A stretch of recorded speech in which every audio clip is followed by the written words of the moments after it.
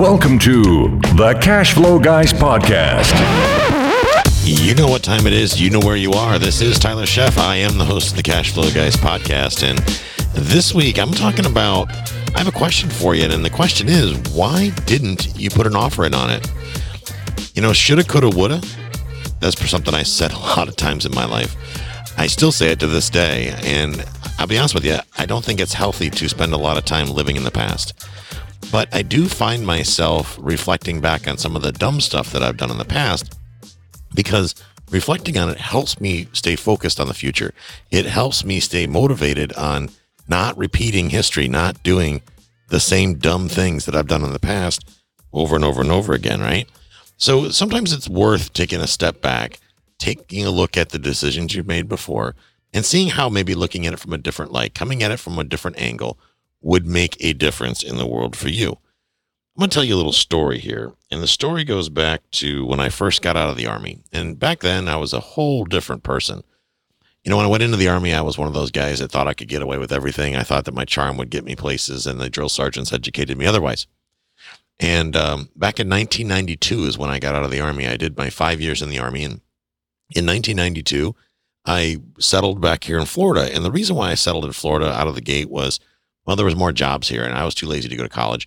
So I knew that if I went back to upstate New York, where I'm from, in Buffalo, that there you have to have a college degree to pump gas.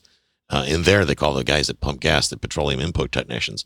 But from, coming from Buffalo, the Hamburg, New York area, coming to Florida, I was in paradise, the bikinis, the girls on the beach, all that good stuff. I wanted to take part in that. So my mom lived here. My dad lived up in New York. I moved here and moved in with my mom for a very short time, and then moved out. But I did, and she used to get on me. She was a real estate broker, and it has been for decades, about 40 years.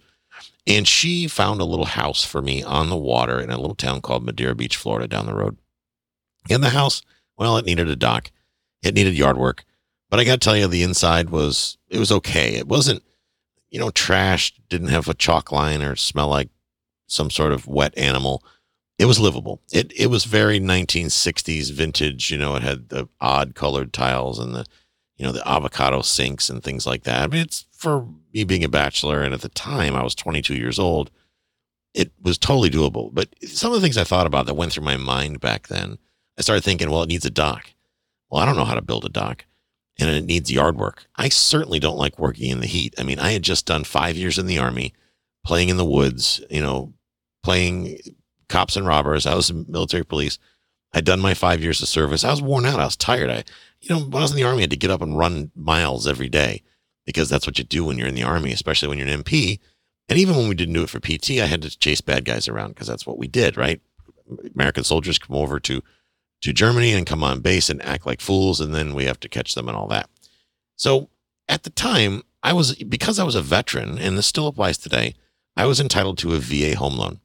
And in case you don't know, a VA home loan allows a veteran who's been honorably discharged from the military get a home loan, a mortgage with no money down.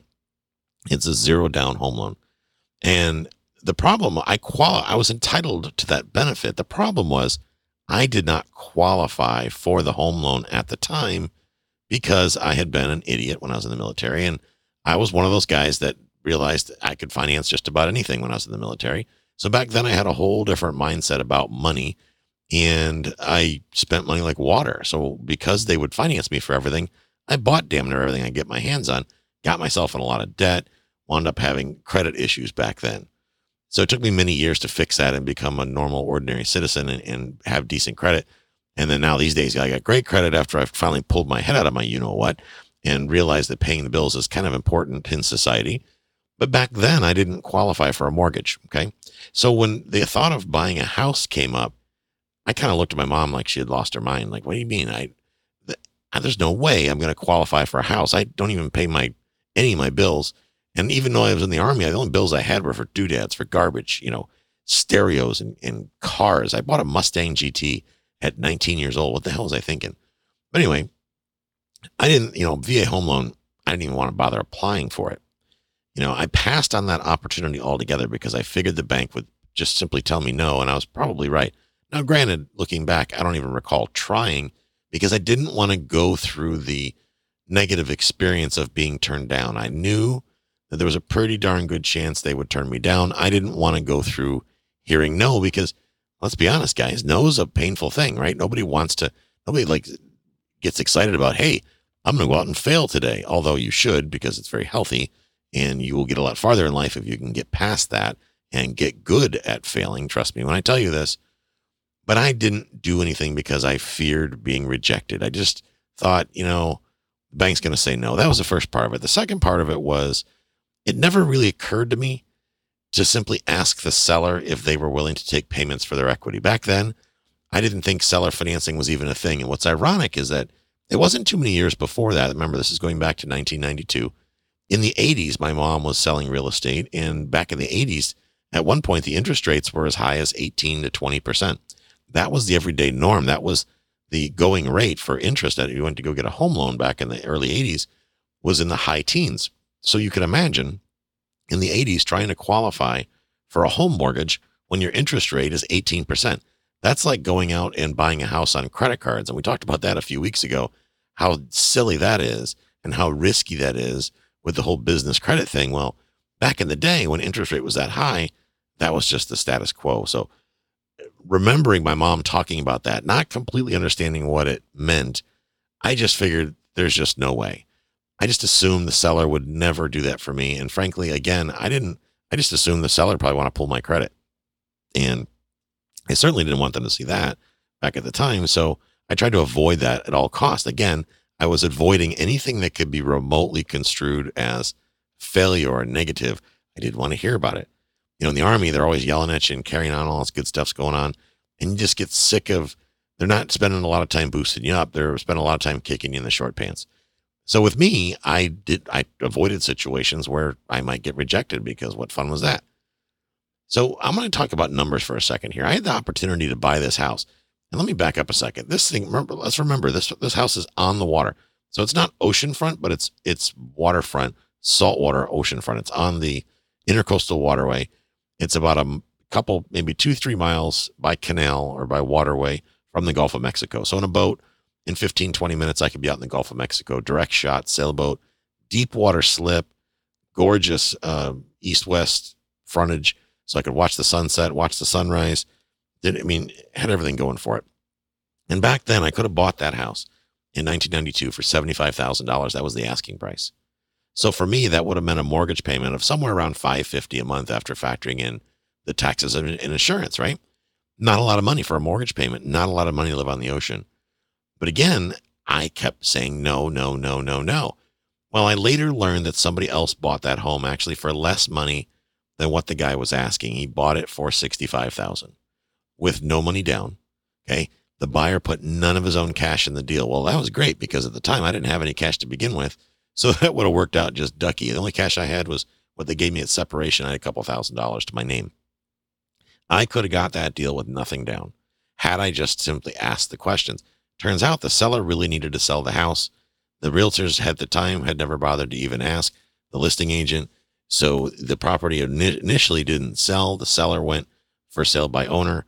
Somebody walked up one day, saw the sign, had a conversation, said, hey, can I make payments? Next thing you know, the guy's got the house, no money down, $65,000. And I looked it up in public records several years ago, and I found out that they got 20-year terms at 5% interest. For me, that would have meant about $100 less in a monthly payment than what I had originally figured. So I'm going to recoup here. I could have been paying a mortgage payment of $450 a month. $450 a month to essentially live on the ocean, waterfront house. $450 a month on a house that was move-in ready, needed some updating, but it was absolutely move-in ready. Okay. So remember those numbers for a second, $65,000 or $75,000 purchase price. I passed on it because at the time I thought, it's too much hassle to own a house. It's too much responsibility. I never even thought about asking the seller if they would consider taking payments, because after all, I wouldn't take payments if I was him. So why in the hell would I ask him to do something that I myself wasn't willing to do? Boy, was I wrong, because not only did the house sell on payments, not only did the house sell with no money down, it sold for $10,000 less, simply because somebody had the courage to ask the question. So fast forward to last year, that same house sold for $750,000. $100,000. So in case you're doing quick math, that's 1,000% ROI. And keep in mind, that's 1992 to 2019, right? All those years, it went from 75,000 or 65,000, depending on which way we look at it, all the way up to $750,000. And yes, they've updated it over the years. It's been many years. I'd say they probably put maybe $100,000 into the house, maybe 60, 70,000, who knows? New bathrooms, floor coverings, that type of thing, probably a roof. I'm sure they've redone the dock, and I know they've landscaped it. It looks nice. It looks sharp. But even if they spent $100,000, that's one hell of an upside, is it not? So looking back on this, I did not bother putting out an offer on that house because I simply did not believe that at number one, I was responsible enough to own such an asset. Okay. I was in essence afraid of the responsibility of success. So instead, I rented an apartment across town. And to be honest with you, that apartment cost me about the same as that mortgage payment would have been. So I rented some dingy, crappy apartment with a pool that was so disgusting I wouldn't swim in it, in a neighborhood that it wasn't sketchy, but let's just call it the redneck Riviera. It's like I was the only one in the whole neighborhood that had all my teeth and had graduated high school, albeit late. But realistically, it was the redneck Riviera. It's a little town. For those of you in the Tampa Bay area, it's called Pinellas Park, Laleman area. I moved from the beach to there. Can you imagine that? Okay. For many years after that, I squandered my money and I failed to get my act together. Back in 2004, when I started flipping houses, I started actually in 2000, but in 2004 is really when I started pulling my head on my backside. The next several years for me brought a ton of cash, right? From the profits of flipping houses. But then the IRS caught up with me. Now that's my fault because I was irresponsible and I didn't file my taxes for many years. And guess what? The title companies recorded all the sales and all the properties that I sold. And I got whacked with a huge tax bill. It took me several years to pay off. Now I'm way past that. It's been many, many years since then. But I used to think I was jinxed. Every time I got ahead on something else snuck up and kicked me in the seat of the pants. Looking back on it, I realized that all that drama and much of that hard work could have been avoided if I had simply made an offer on that very first house. Now, that first house would have set me up real nicely. Even if it hadn't been such a great deal right out of the gate, let's say that I would have paid, $100,000 for that house. It still would have set me up pretty. And yes, I realize that that's not generating a stream of income. That's generating a pile of income. So let's go back to the math for a second. Remember we talked about if I would have bought it for the same price the other person did, my debt service, my monthly investment would have been $450 a month. That same house rents for $2,650 a month now. So had I kept the same financing in place, I would have had about $2,200 a month in passive income from one single family house. And the situation was, the reason why the deal wound up being so sweet is because the seller was motivated. The agent that he originally talked to did not do a good job of gauging their motivation. They initially set the price too high, even though the seller said otherwise. And the seller saying, well, this guy's obviously an expert, took the other person's advice. Had I went and just simply had a conversation with the seller and been honest about my situation, I could have gotten the very same deal, maybe even a better deal. Even if it was a worse deal, it wouldn't matter. But the bottom line is it all would have started with a conversation. Okay. It took me many, many years, and up until probably the last 5 or 10 years, that the whole time failing wasn't what I was worried about. I'd done plenty of that. Trust me. Looking like an idiot wasn't what holding me back. It wasn't the lack of credit. It wasn't the lack of money. Really what was holding me back was my fear of the responsibility that comes with being successful. Think about that for a minute. Why do celebrities exist? You know those knuckleheads that are in Hollywood that people actually take advice from, which makes me shake my head. It's like, what have you accomplished besides being good at acting? Oh, if you're good at acting, you should be a politician. I digress. But think about that for a second. Think about celebrities and they're popular and we think that things are all hunky-dory, and then they have problems down the road and they become drunks or alcoholics or they get divorced or whatever it may be. Think about how these things turn out. We have a certain perception of these people, that things are a certain way, But the difference really between them and us is they're okay with the responsibility of success in a lot of cases until they actually have it. And next thing you know, they turn to alcohol or drugs because it's a lot of burden. It's a lot of stress to be successful. Now that I've achieved a place where I consider myself successful, I've got the podcast here is doing quite well. Jill and I are doing great financially. We're able to retire early. We travel the country. That's all fine and dandy. But it does come with a ton of responsibility, a massive amount of responsibility. That responsibility, for example, is what keeps me from taking those, I'll call them bribes, from those companies that give you business credit cards. I basically passed up an opportunity to make between $40,000 and $50,000 a month. That's every month, guys. 40 to 50 grand a month would have been easily achievable with my stats and the size of listener base and whatnot that I have for this show. I could have easily made $40,000 to $50,000 a month, but I'm not willing to take responsibility for leading people down a path because there's a lot of responsibility in things. But let me ask you this. What's keeping you from writing an offer on that property that you've always wanted to own? Is it that fear of responsibility of success? I feel it because this has held me back for many, many years. I think I'm over it now, but it still sneaks back and rears its ugly head every once in a while. So ladies and gentlemen, I'm here to tell you, if you've experienced that fear of success or fear of the responsibility of success, get on the phone with me. If that's bothering you, let's talk through it.